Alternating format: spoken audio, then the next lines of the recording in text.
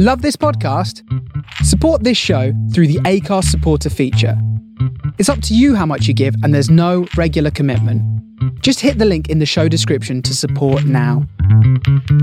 On this episode of Big Boys Don't Cry, we discuss the film Steel Magnolias. You don't have to have seen the film to enjoy the podcast, but if you do listen without having seen the film, just be aware that the plot may be spoiled for you. Enjoy.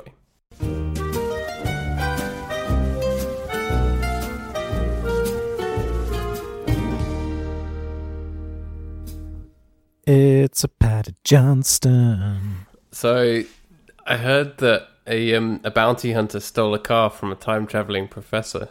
Did you hear this? Is this some kind of terrible joke about the DeLorean and a man? It was the man's DeLorean. Yeah. You love it. You love it. So that's what you tuned in to talk to me for, That's right? exactly it. I wanted to hear a joke about Mandalorian. So you've been watching Mandalorian? I've still only seen the first episode. You've still only seen the first I episode? haven't seen anything. This is just the general rule with me. I haven't seen anything. Like the Oscars, right? They've released the nominations for the Oscars. I haven't seen any of them.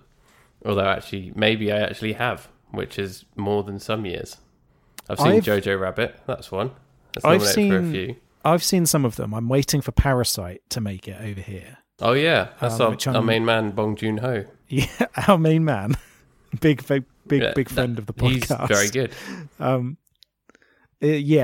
great filmmaker, and I've somehow managed to avoid any spoilers for it, even though it came out in the States however many months ago, and it's now tantalizingly close to its UK release. So yeah, really looking forward to seeing that. And there's a film about cars, fast cars. Yeah, Disney Pixar's Cars. Yeah, which is finally getting the recognition it deserves. Yeah, however many years later, they made a change in policy to allow for a Disney's film that came out 15 years ago. Yeah, to be nominated for Best Picture.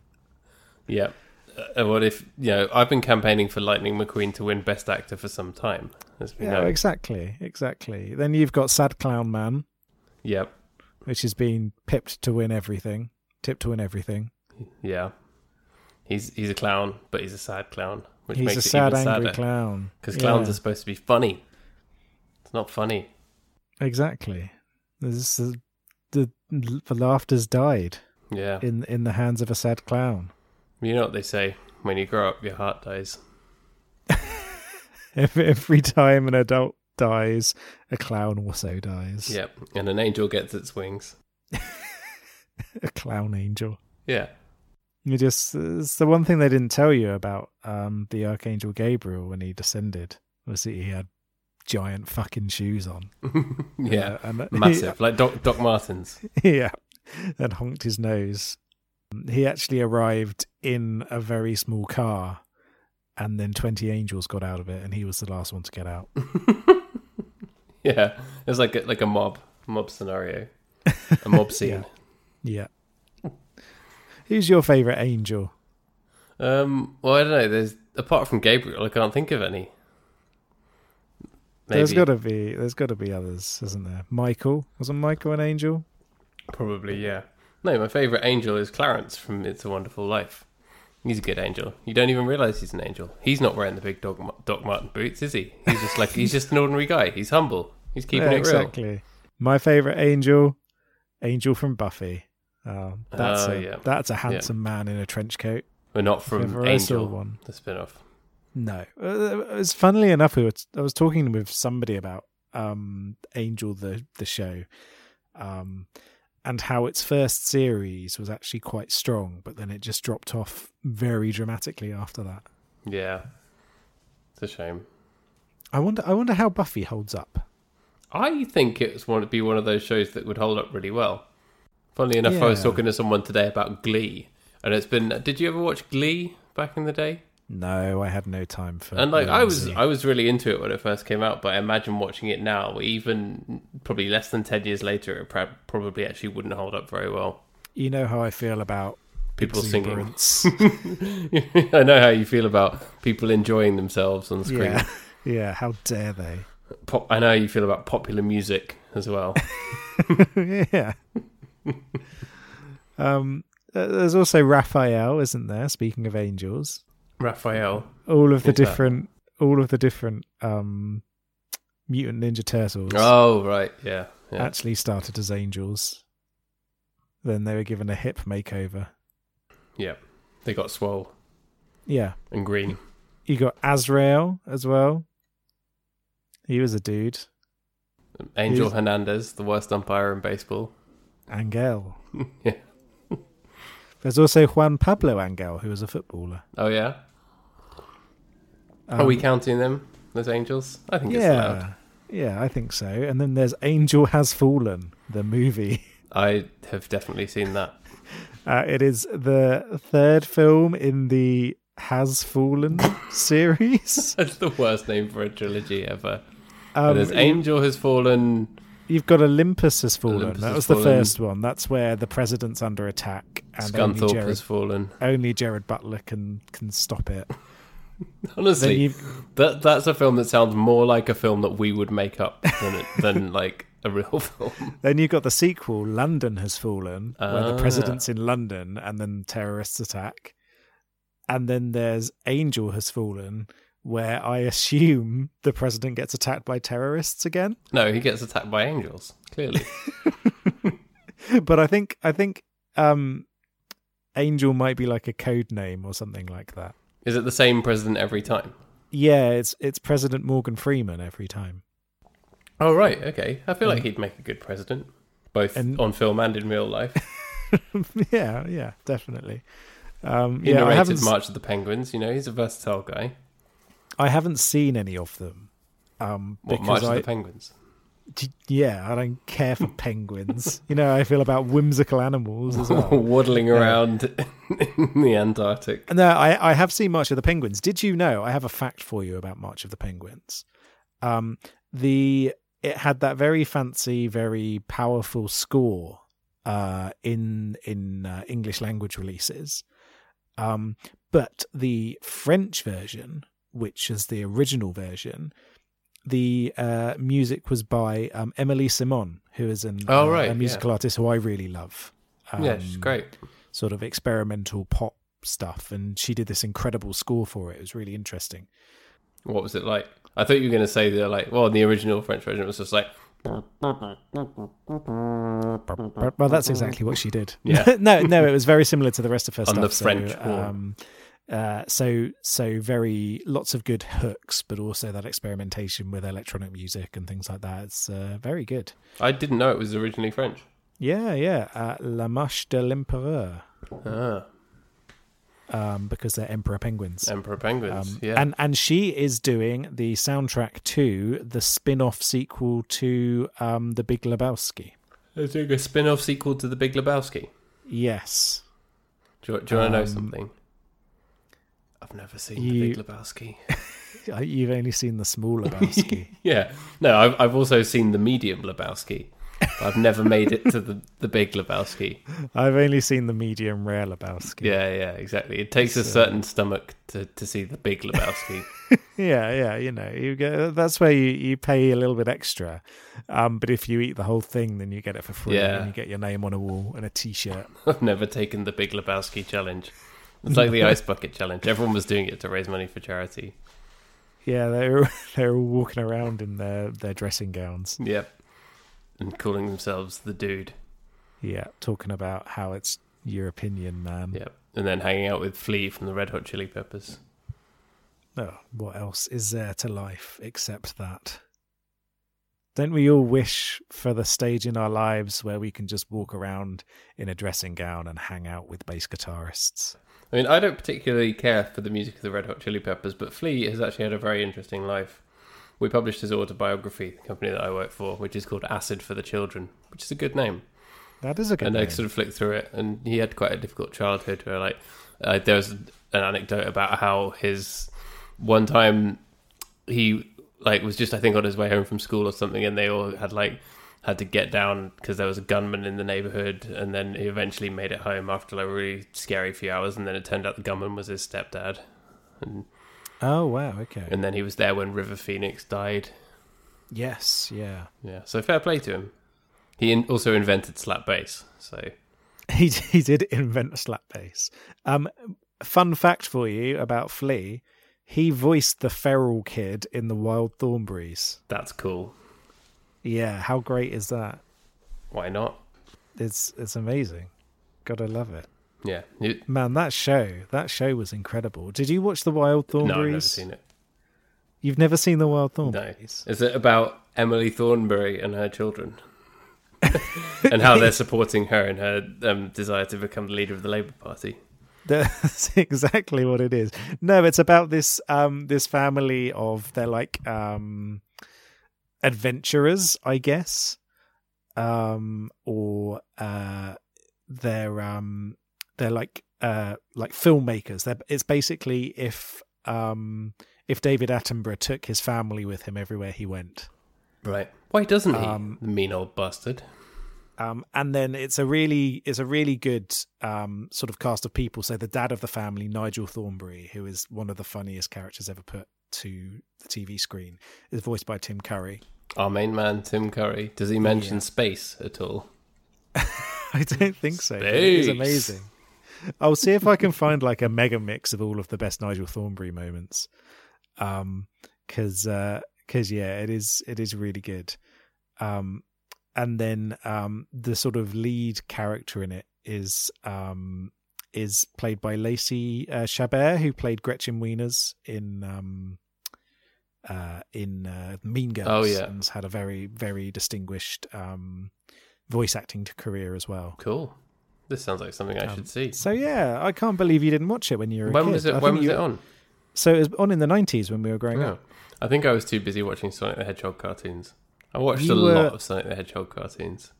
You were too cultured, I think. And Chippendales Rescue Rangers, stuff like that. So yeah, it aired in 1998. Oh well, that's like at that point I wasn't watching cartoons at that point.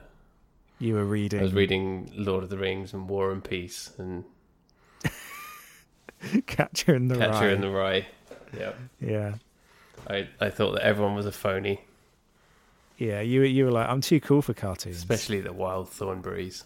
Wild Thornberrys. What a What's bunch that? of phonies. That's for children. I'm gonna go listen to punk rock and hate everything because nihilism's cool. Yeah, when you're a 10-year-old. I had a mohawk. Yeah. Oh, those were the days. Those were the days. Imagine being 10 years old. It'd be so simple. I often think about how great it would be if I could flash back in time with all of the knowledge I have now and just relive from day one with a mega brain of an adult. Galaxy brain. And just be like, but 1 + 1, yeah, mate, I got this. But do you have to be in a baby's body?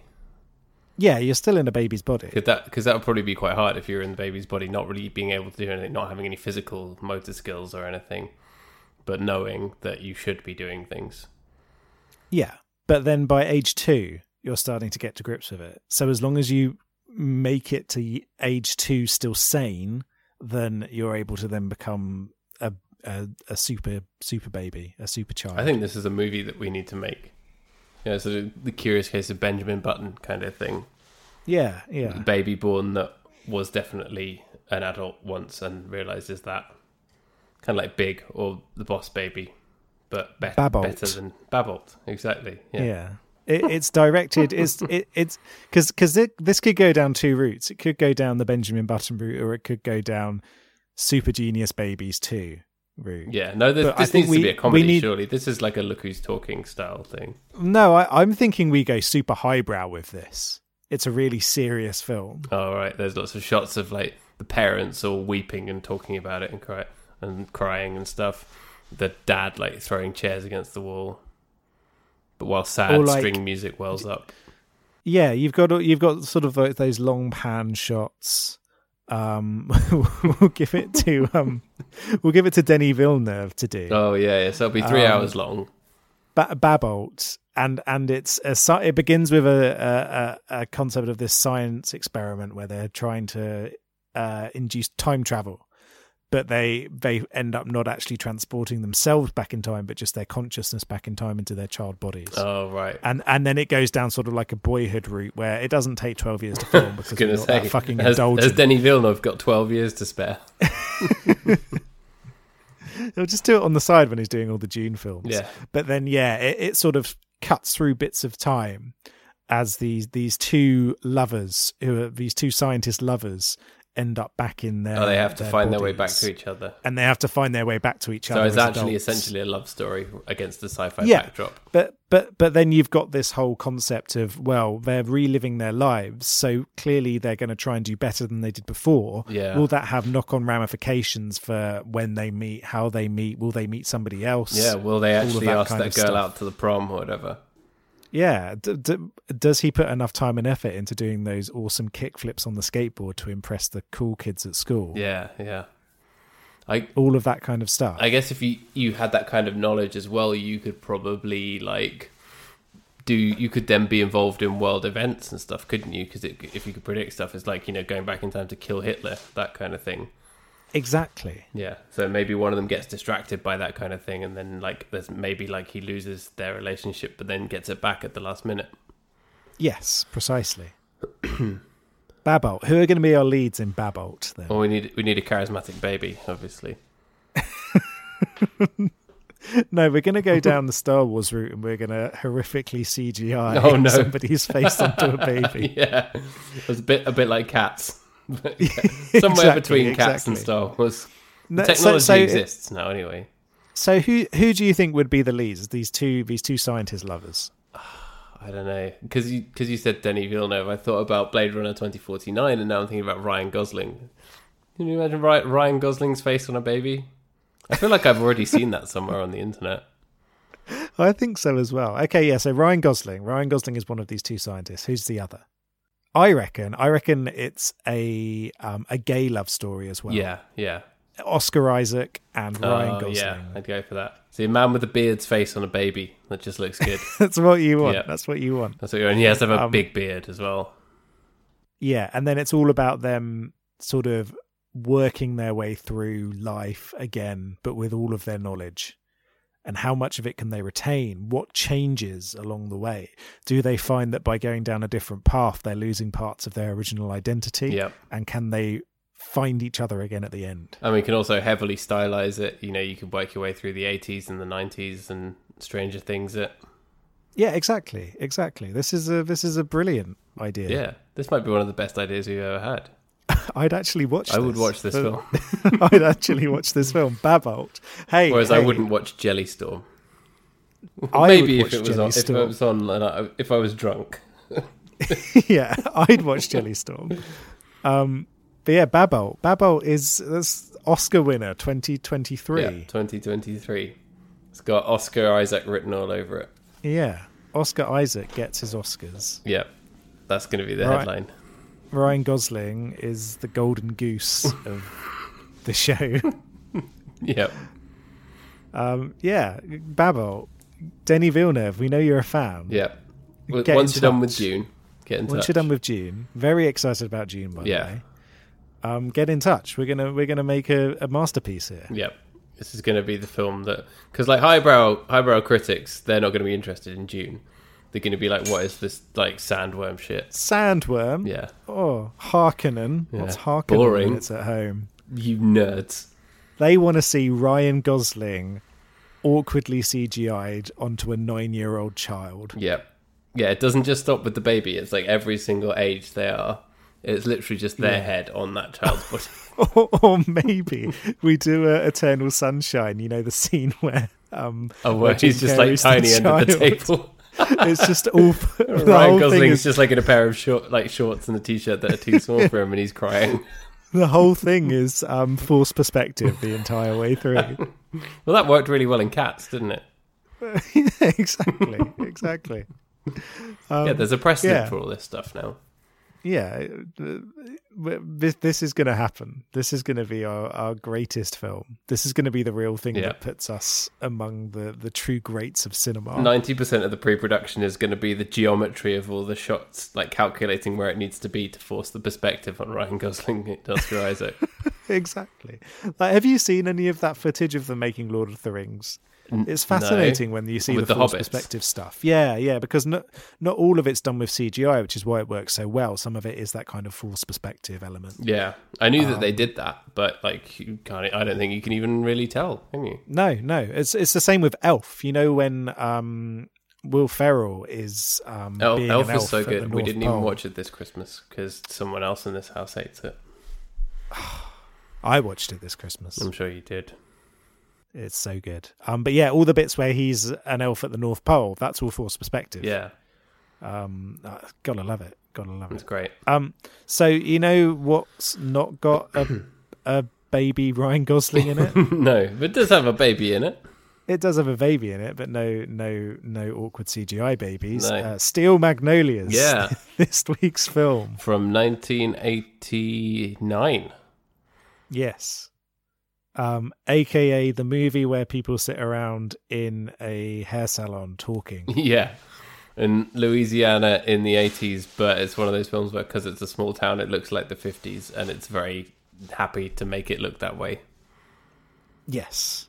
Yeah. So this is a film. I'd not seen this before, I don't think. I had not either, no. I knew the name, but I didn't know the film. We came to this because we watched that documentary that was on over Christmas about Dolly Parton. Did you see that? No, I didn't watch it, but I heard good things about it. It was really good and really interesting, and there was stuff with like experts on her music talking about it, and then her talking about stuff, and it kind of went through a bunch of her songs and explained how they came to be, and some of her lesser known songs which have really incredible lyrics and stuff. And she's just an absolute icon, as we discussed when we covered the film Dumpling.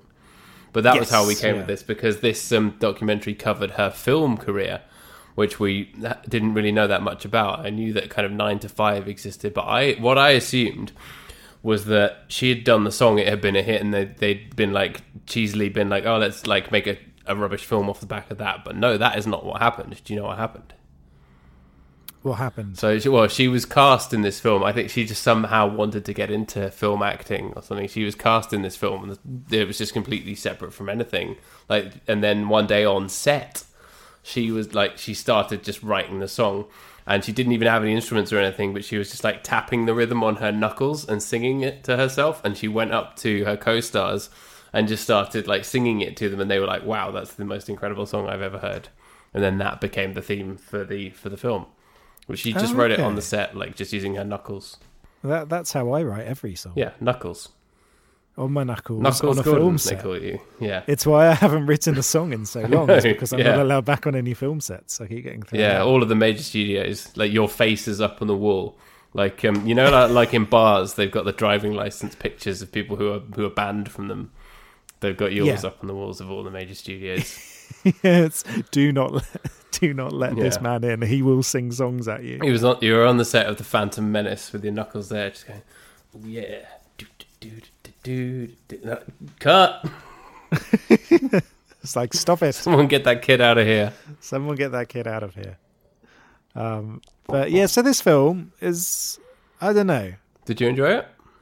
I don't really know. There was something warming about it, and something nice about it, and something emotional about it, but I don't know if I wasn't bored by it at the same time. Yeah, it's a little bit long. I really enjoyed it. So I think I wasn't sure what I was expecting, but I was really pleasantly surprised by how sharp the dialogue was, and how good a lot of the performances were, and how emotional the story was. And all that comes from the fact that the guy who wrote it, Robert Harling, it's based on his play of the same name, and then he wrote that based on his real life experience of basically what happened to Julia Roberts' character, and it pretty much happened to his sister.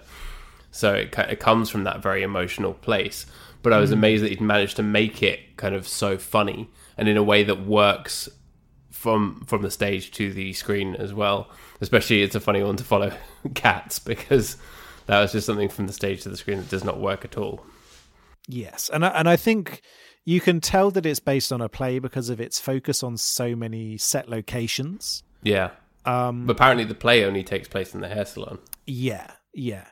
And it kind of comes across in the movie, doesn't it? Is you've got that, and those are the parts of the film that are the sharpest too. Is you've almost got this this philosophical hub to this society and to these friends and family, where they have this kind of place where they can truly have these conversations. And those were the parts of the movie that were the most interesting to me. Yeah.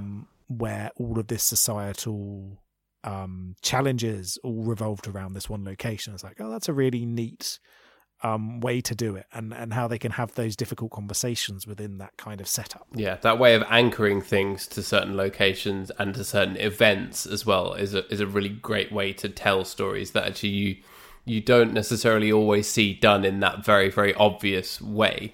But it really, really works because the characters are all anchored really perfectly to those places and situations as well. Yes, and the characters themselves are very well put together, and the performances are great too. So, you know, Sally Field is wonderful. Dolly Parton. I thought Sally Field was absolutely outstanding. Yes, she was the standout for me. Obviously, Dolly Parton kind of always steals the show, but Sally Field is that kind of mother, the maternal figure with the two like feral sons running around and the dad shooting his gun, and like the way she had that concern for her daughter's health that then became something else, but the bit when eventually she kind of finally loses it and breaks down and she's yelling at her daughter after the funeral, that was just like, oh, that was really powerful, and she delivered that just like tone perfect. Yes, yeah, for sure. But everybody's great in this. You know, Shirley MacLaine is hilarious. Olympia Dukakis, we already love, friend of the podcast. She's wonderful. But even down to the sort of more minor roles, so like Tom Skerritt as the husband, as Sally Field's husband, is great. Yep. Tom Skerritt, of course, of Alien fame. Of Dylan that McDermott moustache fame. of that moustache. Dylan McDermott as well as Julia Roberts' husband. There's the guy who looks a bit like David Schwimmer, and then you look at him and then you're like, he's more handsome than David Schwimmer. And then he comes around in another scene and you're like, oh, actually, maybe he's not. He's more handsome than David Schwimmer, but also he's less trustworthy looking than David Schwimmer at the same time. Yeah. And he's had a good career out of that. So he's in American Horror Story, for instance, in the first series of that. And yeah, he plays that sort of like line where he's very good at having those characters that sort of blur the lines between good and bad. And his character in this as well, you can see the kind of the caring side, but also the immature side at the same time. Yeah. And that works very well. And it's like the whole thing of it is that you don't want to think that they're immature. You want to think that they're just young people in love, and you want to think that they know what they're doing, especially with regard to having children and her having diabetes and whatever. And Sally Field as the mother being the only person who seems to have any concerns, and you don't want her to be right. And then it turns out that she is, and it's so crushing. But at the same time, the film still manages to be uplifting. Yeah, that's the thing, isn't it?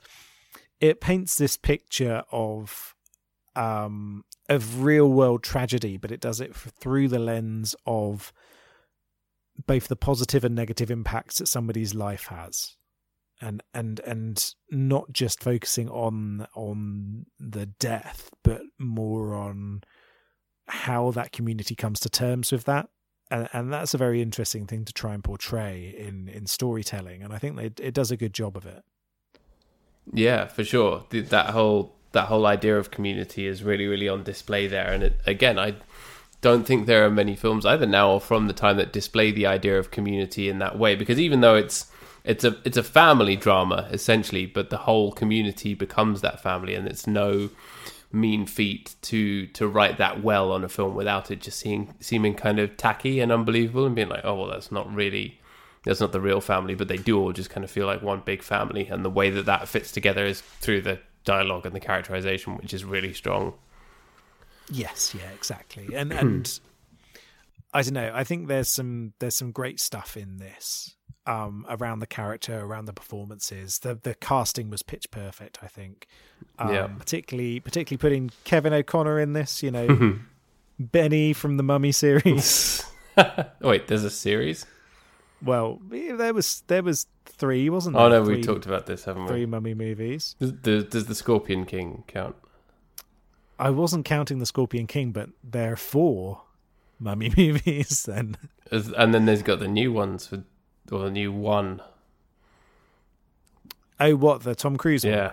That doesn't count. The Dark That's Universe. That's a different mummy. Oh, no, it's not. It's not the same mummy.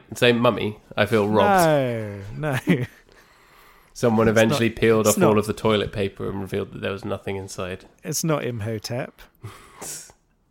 Mate, I love those movies, the mummy movies. The first one Absolute gold. was quite good. I don't think I've seen any of the others, but I have seen The Scorpion King. The first two are good fun. After that, they're not good, including The Scorpion King is a very bad film. Yeah. But yeah, not The Rock's finest hour. And also, they're always on ITV2. Yeah. If you turn over to ITV2, you're always going to be watching Kindergarten Cop, Hot Fuzz, or one of the Mummy movies. Yeah, and that's out of holiday season when you know you're going to get one of the Harry Potters. Yes, yeah, exactly. But yes, so I think I did have a few issues with this movie. And I think it mainly comes down to the direction. I feel like the film's quite slow, and I feel like some of it's quite flat in terms of the way it looks. Which is funny because this was directed by Herbert Ross, who did Footloose, and Footloose has a lot of those sort of like really good cuts. Oh, I hadn't made that connection. And really good movement. Whereas this, and I don't know whether it was just because the script was more restrictive, it sometimes did feel a bit slow. And you can do movies that are character driven and dialogue heavy in ways that are still engaging to watch, but I don't necessarily think that this was directed in that kind of way. No, I'd agree with that. I think it was obviously trying very, very hard to be faithful to the play, whilst also expanding it to various different locations, but they basically just kind of went, we've got this town, we've got these locations, let's not think about much else and focus on the characters and getting the shots of them. But as you say, there's probably more they could have done with it. And yeah, it's interesting to talk about that, because we talked about Footloose before, didn't we, on an episode? And we I think both of us were pleasantly surprised by it. Yeah, I mean, I enjoyed it. And given that it's been a very long time since I'd seen it, and it still holds up, whereas this feels more dated, even though it's younger than Footloose. Just because of the way that it's directed. You could take this subject matter and you could basically take the entire script and release it today and nothing would have changed. And you could still create a fantastic modern movie out of it. But I feel like the direction lets it down. You'd hope that the treatment of diabetes had moved on somewhat from the time, but other than that... Well, yes, but you could still set it historically, couldn't you? Yeah. But yeah, it reminded me a bit of Barefoot in the Park, where you know how you watch it and you can tell that it's a film of a certain age, even though other movies at that time were already making advancements in terms of their direction. I love the bit where Julia Roberts put a bin on her head. I mean, that's what killed her off in the end, wasn't it? Yeah. Too much bin on head action. Yeah. She got bin disease. But yeah, you know what I mean though, where that film felt, I really love Barefoot in the Park, but it does feel like a movie of its time. And I feel as though Steel Magnolias has the same thing where, yes, it's an adaptation of a play, but at times it feels too restricted by that. Whereas you could do it in a way that overcomes whatever boundaries there are of being a stage show and brings it into the medium of film in a much more interesting way. Like Cats, for instance, which is the obvious example of that being done well. A timeless film. Clearly. A timeless film. People will be watching that in 200 years and going, this could be just like right now. Yeah. We live in this weird dystopia where we have milk bars and stuff and we're all foraging for food out of bins. Yeah. It's evergreen. After the bombs fall, Paddy, the mutations take root and we all become jellicle cats. Oh no. Come friendly bombs and fall on cats. Yeah. But you're right. And it pushes that kind of that small town thing where a lot of the towns overall are perhaps behind the rest of the US or the cities or whatever. And as I said earlier, I felt like it kind of looked like the 50s, and that is a thing that works in its favor, but as you say, might also make it feel dated as well. And that's a very difficult balance to strike on film. Yeah, and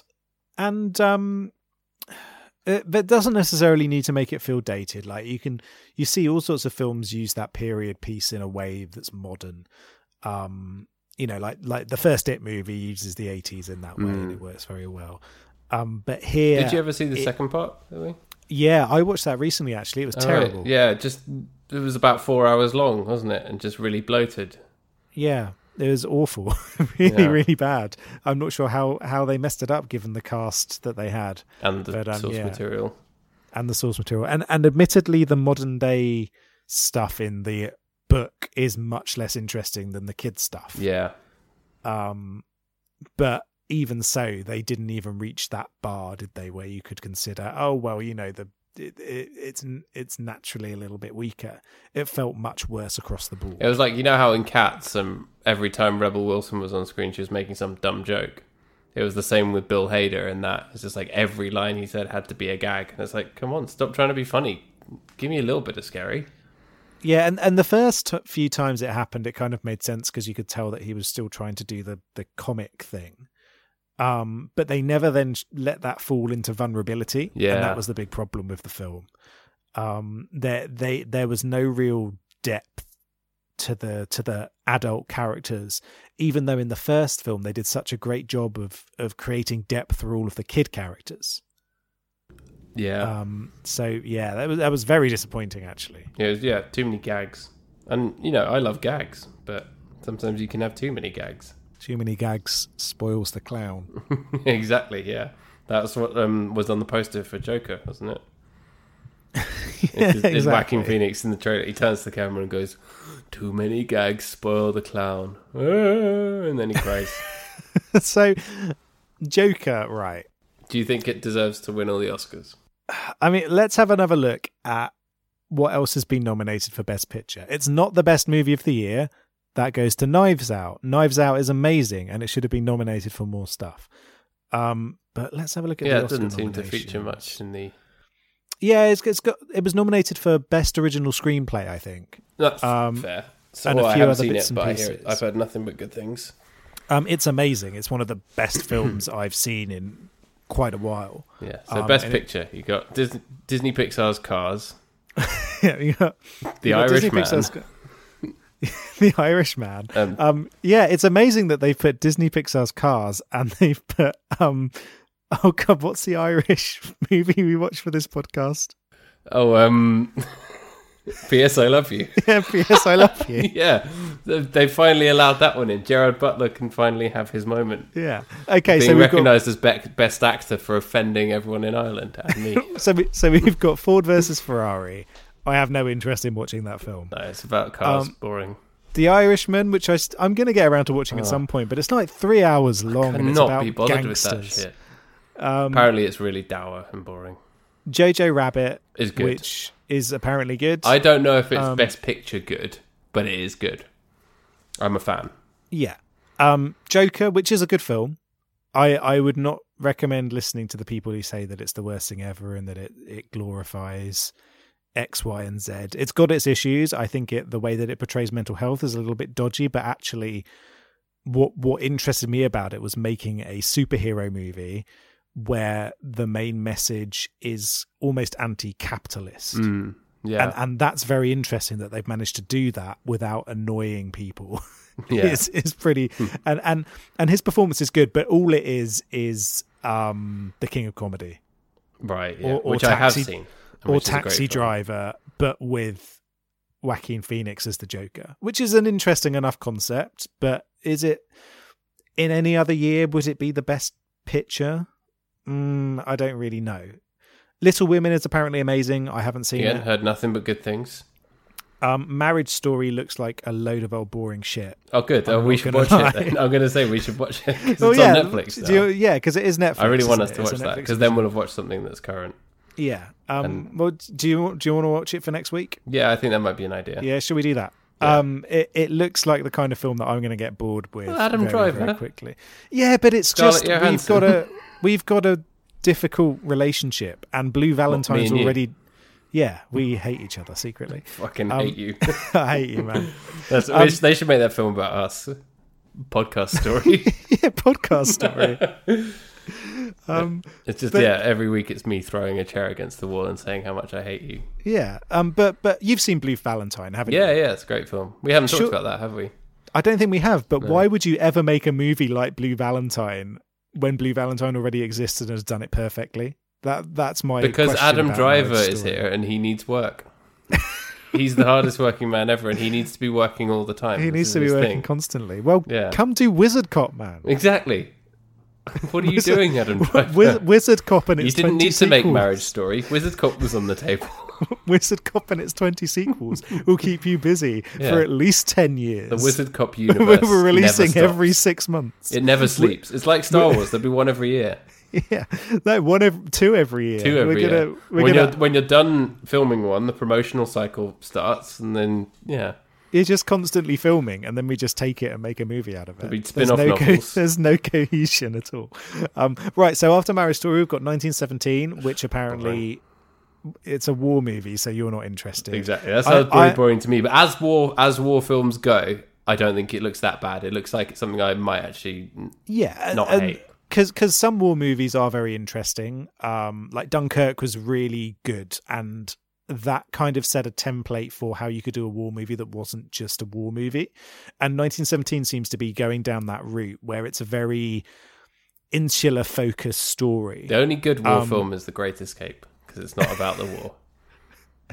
It's about Steve Giant McQueen rats. whistling with his muscles. It's about giant rats.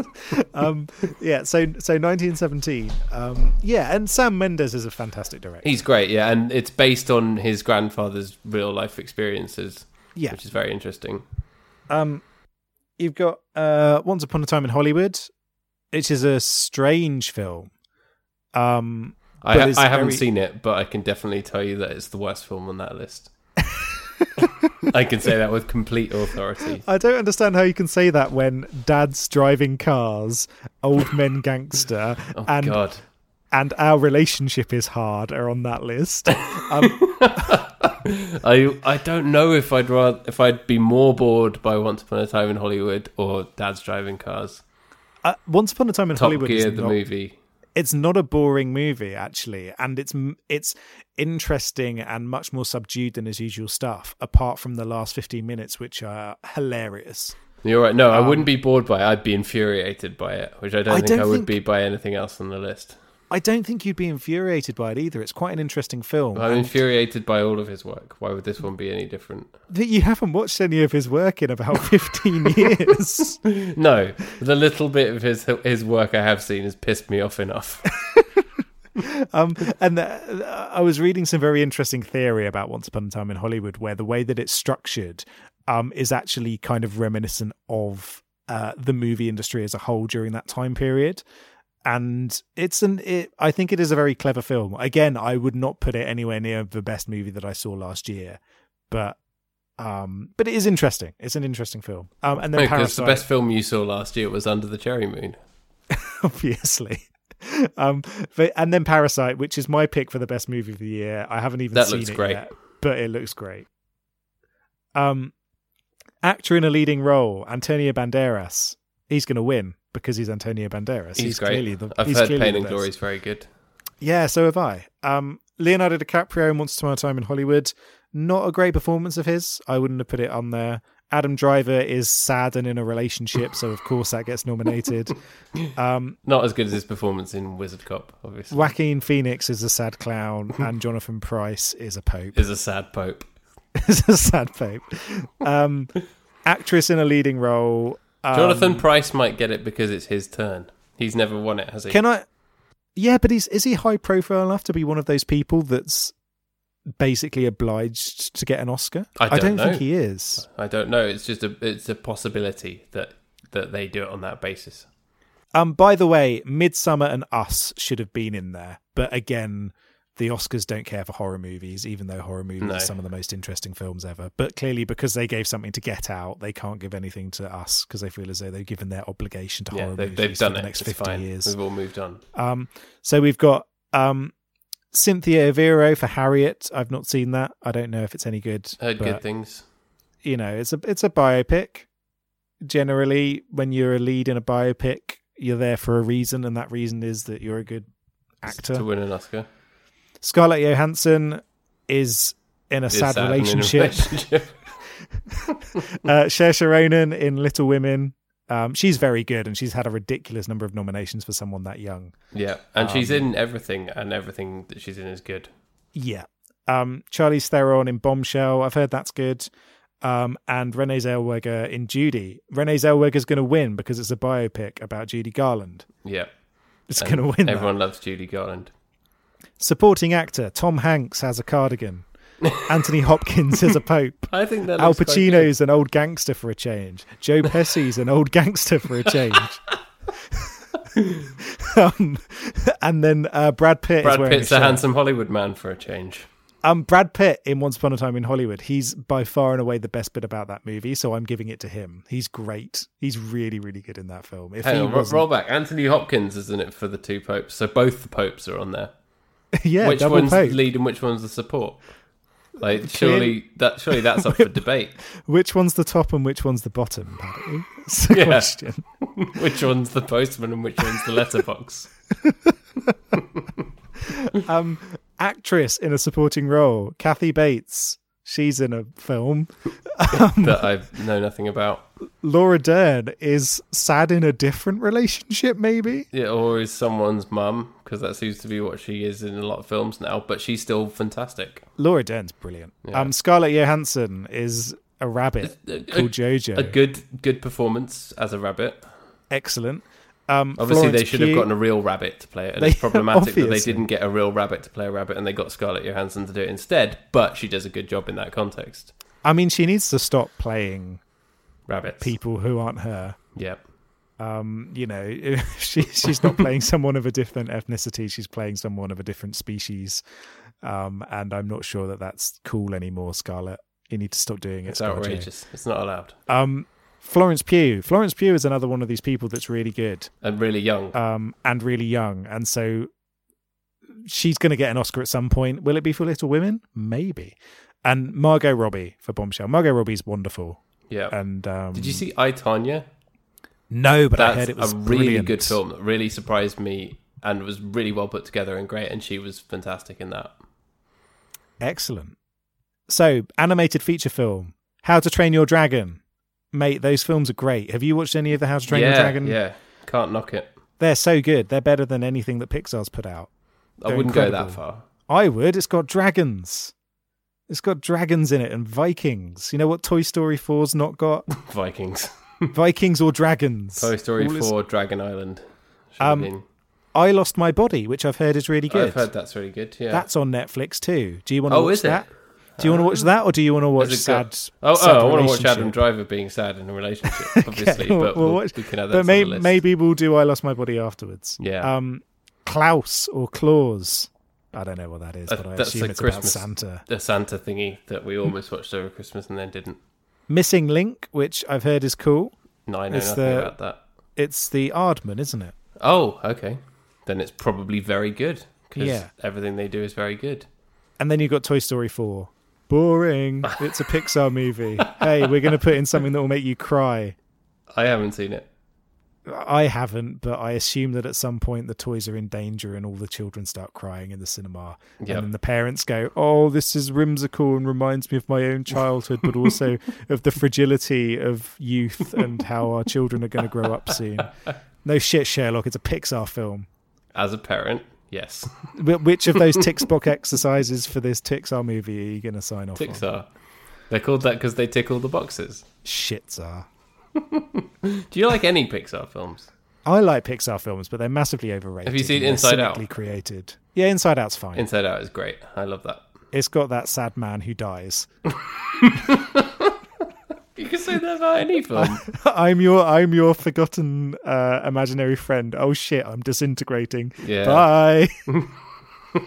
Spoiler alert. Spoiler alert. If there are any 6-year-olds listening who haven't seen it. Who haven't seen Inside Out. Yeah, Inside Out's good. They're all good. Have you seen Coco? No. You should see Coco. Coco is one of Pixar's best, in my opinion. It's fantastic. They're all good. They're all very well made films, but they I think it was around the time that they released Finding Nemo, they realized that they could cynically create emotion out of devastating scenes and have it levitate the rest of the work to a higher plane. Imagine wanting your films to have emotional impact.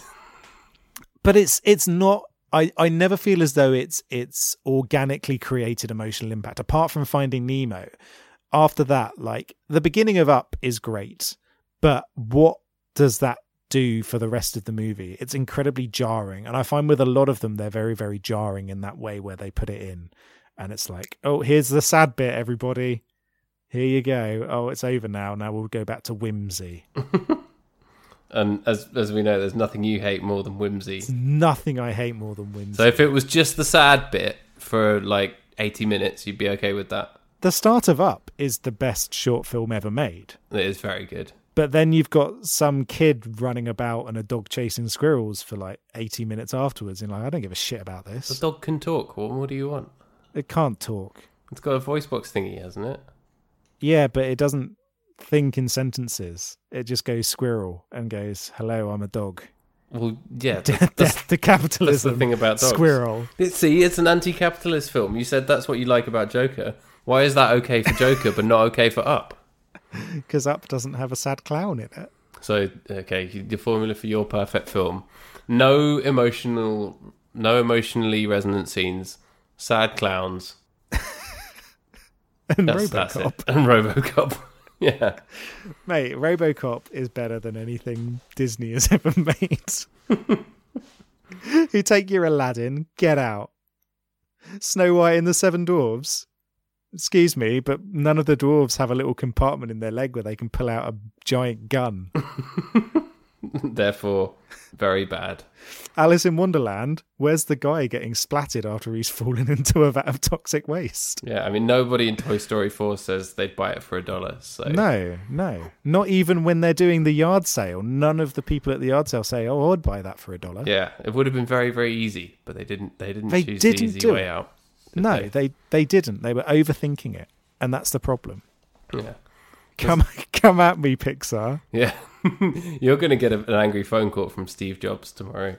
I'm going to get an angry phone call from Peter Pixar. Hi, I'm Peter Pixar, and I love whimsy. I love whimsy, and I love emotional manipulation. Why don't you love whimsy, Rob? Peter Pixar's very sad that you don't love whimsy. He's going to turn up at my doorstep. He's going to cry now. With a box full of my childhood toys, and he's going to take them one by one and just rip off the limbs and say, does this make you cry? Does this make you cry? Yeah. Does this make you cry? Yeah, he's going to capture your cat. Oh, yeah, that's the thing. If anything happens to my cat, that's it. That would make me turn RoboCop. This also sounds like a film that we could make. Well, Weird, like, film studio exec can't stand the fact that people online don't like him, so he steals all their cats. That would, yeah, that could work. Joaquin Phoenix as the studio exec. Of course. As the skeletal sad clown studio exec. Yeah. So, right, okay. So, let's move on to directing. So, directing, we've got The Irishman. We've got Angry Old Mob. Martin Scorsese. We've got Sad Clown. We've got 1917. We've got Quentin Tarantino, and we've got Parasite. Bong Joon-ho should get it, but he won't. No. So, I mean, Sam Mendes maybe. Yeah. Could see that happening. Could be seen as his turn. Documentary feature. Do you want to talk about documentaries? Yeah, sure. What's on there? Well, I don't. I probably know haven't seen any of them. I haven't seen any of them myself. I've heard of For Sama, which was shown on Channel 4. Yeah. And looked absolutely brutal and extremely compelling. And I've heard nothing but good things about that, even though obviously a very harrowing watch. Yes, and I heard of The Edge of Democracy. That's the one about Brazil, isn't it? Right. Yeah. About them electing this fascist nut job. Yeah, and so that's all fascinating. But yeah, I don't really know them. But I like the fact that it puts this additional focus on these documentaries. Yeah. Because often they're very interesting. And the same with animated short films as well. Yes. Yeah. So let's scroll on a bit and let's find out what else we've got coming up. We've got international feature film. So Parasite's in there. It'll probably win that. They'll give it that and not Yeah, they'll Best use film. that as an excuse to give it something. Yeah. Pain and Glory is in there. Les Miserables, the French version of it that came The out. French version that doesn't have songs. Nope. Can you hear Fuck the people that. sing? No, you can't, because they're not singing in this version. You'll ever Rubbish. hear of the source material? It's a book. It's not a stage show. I don't read books. I don't read books. Les don't get Miserables. Who's Les Miserables? Sounds like a bloke you'd meet in the chippy, crying into his chips. Yeah, Les Miserable. He's there. He's like, oh, they've run out of battered sausages. Yeah, it's Les Dennis on a bad day. Yeah, I read this book, right? It was by this guy called Les Miserables, about read a a fella book? called Victor Hugo. It's a bit weird. The guy Victor Hugo wasn't mentioned at all in He the wasn't book. even in it.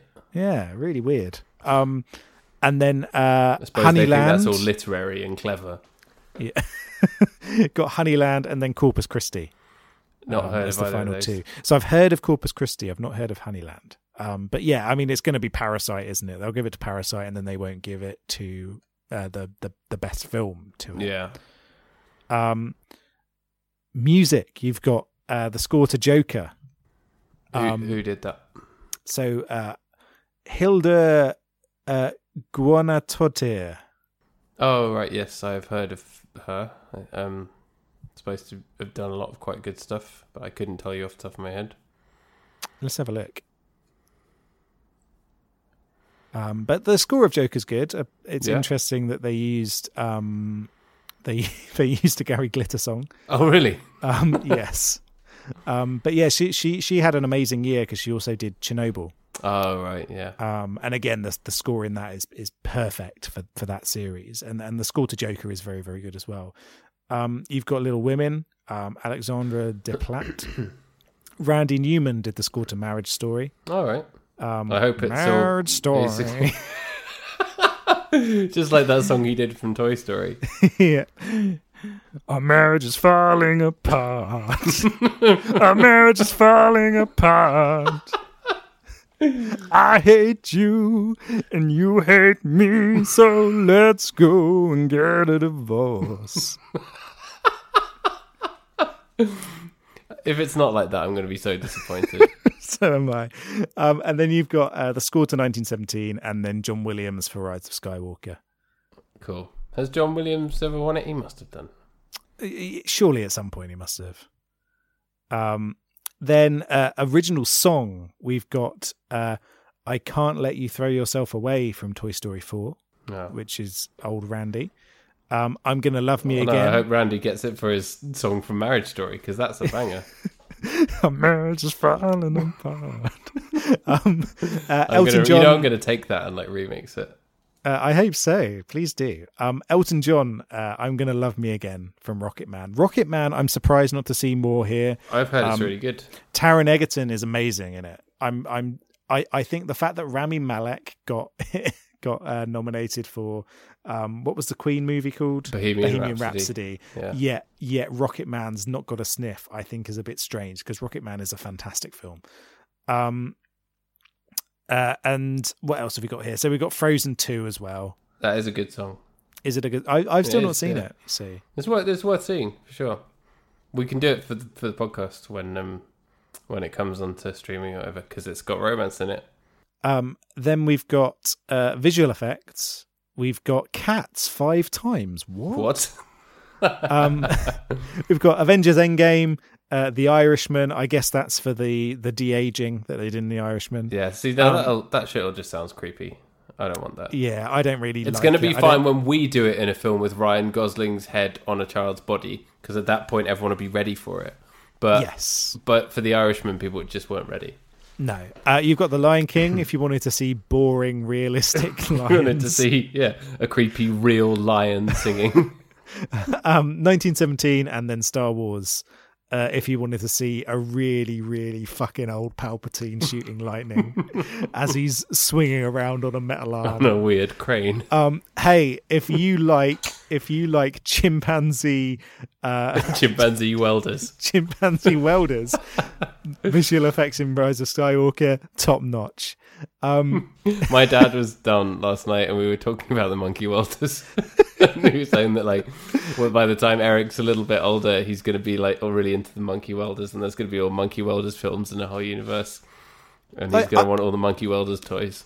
I do think that I liked all of the weird stuff that was in Rise of Skywalker. Like the Monkey Welder, like the giant slug man. That was great. Babu Frick. But yeah, Babu Frick walking around being a little Babu Frick. Yeah, I did enjoy all of that. So Monkey Welders, give us more of those, please. Yeah. So adapted screenplay, we've got The Irishman, got Jojo Rabbit, Joker, Little Women, and The Two Popes. What's Joker adapted from? From the comic books? It's adapted from real life at the time that clown got sad. Oh, right. Yeah. I remember that. Big story. Yeah, so it will count as an adaptation of a previous work because it's based on a comic book character, I suppose. I don't think that's... if it's just the character, I don't think that's the same as it being adapted from a book, though. No, I don't necessarily think that it sort of sits in the same way, but I guess there's elements of it and strands that are based on various comic pieces. Yeah. But yeah, what's funny is you've seen people saying, "Oh, is Joker finally going to make is it finally going to make the Oscars pay attention to comic book movies? And is Joaquin Phoenix going to make them pay attention to comic book movies?" Ignoring the fact that Heath Ledger's already won an Oscar for portraying exactly the same character. And they said that about Black Panther, didn't they? Yeah. The comic book movies have already been established much more than other genre films in the Oscars. Yeah.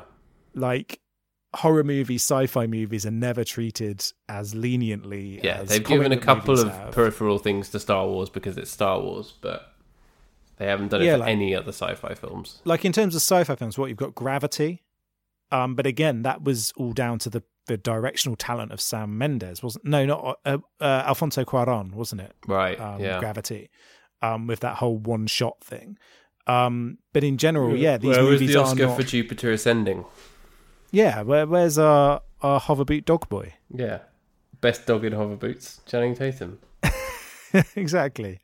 Then writing original screenplay, we've got Knives Out. Knives Out to win, please. It's a great film. I'm amazed that wasn't nominated for more things like best accent from Daniel Craig. Best accent. But yeah, like, I don't know. Maybe I missed it, but it wasn't up for production design even. Or makeup and hairstyling, costume, that kind of thing.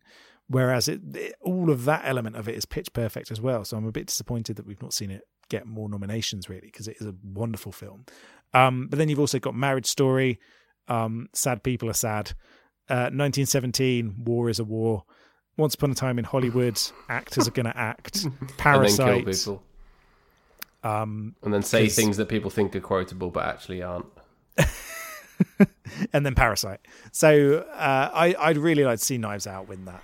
That would be cool, because that's a great thing. So that's a little overview of the Oscars. Yeah, that's where we're at. How are our predictions going to line up afterwards? We'll see. Yeah, we'll do a special. Is it going to be double Pope action for wins? Yeah, we'll see. We'll find out. 2 popes, 1 Oscar. So I've realised we've talked about the Oscars for a very more long time time talking about the Oscars than Steel Magnolias, which did it win any Oscars itself? Awards and nominations. Academy Awards. Best Supporting Actress nominated, Julia Roberts. You don't know what else was in there that year, I suppose, but I thought it was a good performance from her. And it's quite a relatively early performance of hers, isn't it? Where she was still the Julia Roberts that we know and love, right? Yes, so this is, back in the 80s, she had all of those amazing performances, things like Mystic Pizza through to... I haven't seen that. I think that's one that we should talk about. I've not seen it either, but, it's one of those supposed iconic 80s films. So we should watch that sometime. Yeah, for sure.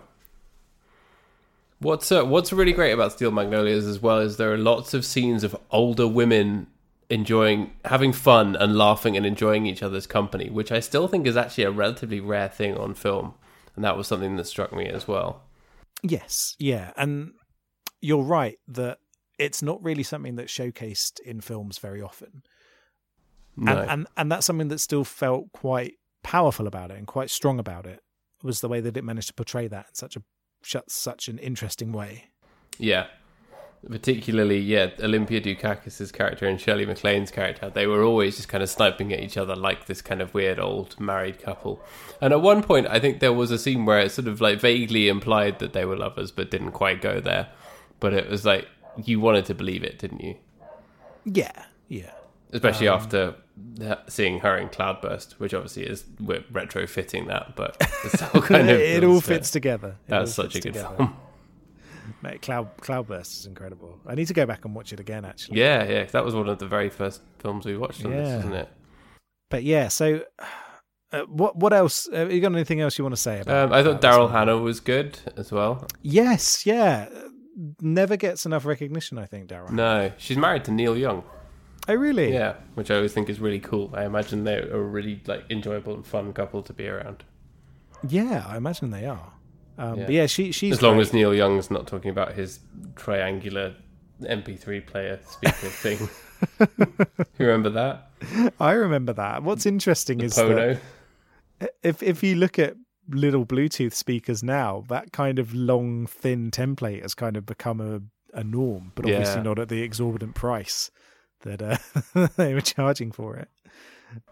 So she was great. And it was funny how she kind of bookends the film, but it's not really her story. But it is, because she's the one that provides that anchor for the townspeople and all of them becoming a family. But at first, you're like, oh, is it her story? She's just kind of walking along and she's in glasses and she's shy. And then suddenly you're into Sally Field is the concerned mother and it's actually her story. But really, it's the whole town story. Yes, and what she does is she provides the audience with a way into this sort of society, because she acts as that outsider that you come into the story with. And that's done in a very, subtle way. It doesn't feel overbearing that you're this fish out of water too. Yeah, and it was a little bit rude when it needed to be, but it never kind of really crossed any lines. But it was really funny when there were lots of little bits that really made me chuckle. Like when he's got the armadillo cake, the groom's cake for the wedding, and she gives him the bum of the armadillo, and he's like, "What a great piece of ass." Yes, that made me chuckle. There were loads of little things like that really made me chuckle. And Dolly Parton seemed to have quite a few of those lines as well. And she was great in that kind of Dolly Parton way, where it's like, you're still aware that it's Dolly Parton and she's that kind of wholesome, like brilliantly kind of matriarchal figure. But she still brought a lot to the role that wasn't just that as well. Yeah. What's great about Dolly Parton is the way that it provides that sharpness and cheek alongside warmth. Yeah. That is not easy to do. And yeah, it's a very good performance from her. Yeah, it's great. I've never seen 9 to 5 either. I think that was before this. Yeah, I've not seen that. So, right, what else have you got to say? But I think that's more or less it, really. It's definitely worth seeing. It's a little bit dated, but definitely definitely worth your time and quite enjoyable. But the stuff with the way that she dies and the way it's portrayed, you see like the baby crying and stuff. For us as like parents of a young baby, that was actually really, really brutal for us, and we both found it very, very sad. It was like a Saturday night watch last week, and that bit kind of absolutely destroyed us, and the end wasn't uplifting enough to then get us out of that. It had no impact on me. Yeah, so all of that was childless. Actually surprisingly heavy. I don't think you might have felt that as a non-parent. I'm not saying you have to be a parent to feel that, but it had a particular resonance with us. I have no such qualms. And when I have children, I will have no such qualms. Yeah. Well, when you have children, you're going to put them to work down the mines, aren't you? Exactly. They're down the mines, making me dollar. Yeah. The way that it's going to work with me is when we have a house with multiple bedrooms, the cat gets a bedroom and the child gets the mat on the floor. Yeah, and a flap to go outside. Exactly. Go outside and play with the other children. Yes. Get the kid microchip so it can come in and out as it pleases. Yeah, take it to the vet. And there'll be a little seat at the table for the cat. Yeah, well, the kid has to lick food out of a bowl. Yeah, exactly. Cat goes to school. Cat goes to school. Kid stays in a little at home. uniform. Yeah, we'll be there for the cat's graduation. Yeah, doesn't pass any of its exams. but you pretend it did anyway. You tell all the family that it did. I'll have you know that our cat is incredibly intelligent. Yeah? Yeah. How's she doing in physics class? Could easily get a 2-2. Yeah. It's gonna make it. A 2-2? As the smartest, as Desmond Tutu. You can buy that on Amazon now. Oh, she's asleep. Oh, yeah. I love this we're animal. dog sitting at the moment. Oh, are you? Yeah. He's asleep on the sofa behind me. Oh. He's a handsome chap. He is a handsome chap. Did you see that picture I posted on Instagram that I took of him where he's holding his like dentist stick, the thing that they chew on, but it looks like he's smoking a cigar? Oh, I love it when dogs do that. Yeah, when they smoke cigars. I haven't seen the photo, but yeah, our dogs always used to have dentist sticks, and yeah, they used to pick them up and it always looked like they were smoking. Yeah, animals are good. They are. Yeah, but yeah, so yeah, that thing with the baby like absolutely emotionally destroyed us, and I think that was kind of, you could tell that was personal to the writing and where it came from, and that shines through in a good way. I think it seems that this film has real heart, and that it comes from a good place. Yes, yeah, that's true. So I've got a bit of trivia for you. Cool. Yep, hit me up. There are no steel magnolias in this movie. What? I noticed that, and I was furious. Honestly, I was livid. But it finished, and I was like, "Where were the steel magnolias?" But steel magnolias, that's got to be one of the most heavy-handed like metaphors in a film name. Yeah, but it works. Yeah, it does. Again, it sounds more like the name of a play or of a book. Yes. Where actually these days they'd probably change the name of it for the film. Yeah, to armadillo cake. Piece of ass. So right, how are we going to rank this? Let's see. How many steel magnolias don't appear on screen in your film? So for me, 13, and I wanted to give it higher because this movie has a lot of heart and a lot of quality, but it does feel old because of the way that it's portrayed, and I found that I was drifting away, and the performances and the script did pull me back in, but it felt as though this movie feels of its time. You're right, and I think because it relies so much on dialogue and characterization, when those things slip a little bit, as they will always do, because you can't have that whole thing exactly the same and being really, really snappy every line for 2 hours. When it does slip a little bit, it does perhaps lose you a bit. Yeah, and that's where it ended up for me. And so it's still a good movie, and I'd still recommend people go and watch it. But do bear in mind that there are no steel magnolias in this film. If you're expecting it to be about that, you're way off. You're way off. So, I'm going to give it a 15. I'll go a little bit higher. Yeah, 3/4 of the way there for me, for sure. Living on a prayer of a prayer. It's a Bon Jovi of a Bon Jovi and then a Bon Jovi. Yeah. Yep.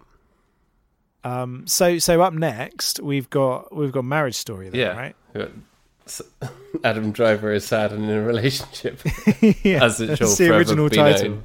Yeah. But yeah, I think it'd be interesting for us to talk about that. Yeah. Let's do that. Let's watch that movie, because soon it might have won lots of things, and then people will be talking about it even more. Yeah, and then we can be all like, "Yeah, but did it have any steel magnolias in it?" Yeah, I don't think it did. So, nul point. Yeah, get out. Yeah, was Adam Driver's face superimposed onto a baby at any point? I bet it wasn't. Did he ever pull out a lightsaber? Are there any monkey welders? That's the most important thing. And really, it should be called Monkey Welder Story. But yeah. The fact that it isn't, I think, is an embarrassment. Yeah. So we're looking forward to watching this clearly embarrassing and terrible film. Yeah, Oscars. What do they know? Yeah, who's Oscar anyway? Yeah, the only Oscar I care about is Oscar Isaac. Yep. He's good.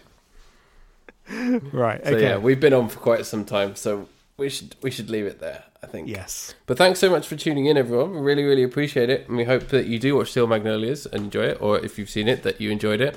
And hope you enjoyed our Oscars chat and that you agree with all our predictions and that they all come true. Yeah. Who do you want to win the Oscars? Who do you predict will win the Oscars? Yeah. Hit us up with Let us know. With your Oscar chat. And we will be back. Oh, yeah. Hit us up on Twitter at BigBoysDon'tPod. Email us if you want at bigboysdon'tcrypodcast@gmail.com. Always love to hear from you. And please be sure to drop us a rating and or review wherever you get your podcasts, because it helps. Yeah. Give us and it makes reviews. us feel nice. Do we have enough Monkey World of content for your liking? Yeah. They definitely need qualitative and quantitative feedback on Monkey World of content. Yeah, that's the most important thing. That's the primary focus of this podcast now. Yeah. Monkey Welders don't cry. All right, we'll be back next week to talk about Marriage Story. All right, bye-bye. All right, bye. And that ended up being a long one. It really did.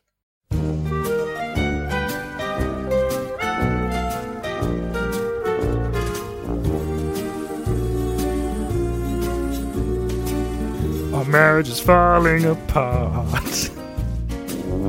Our marriage is falling apart. I hate you and you hate me, so let's go and get a divorce.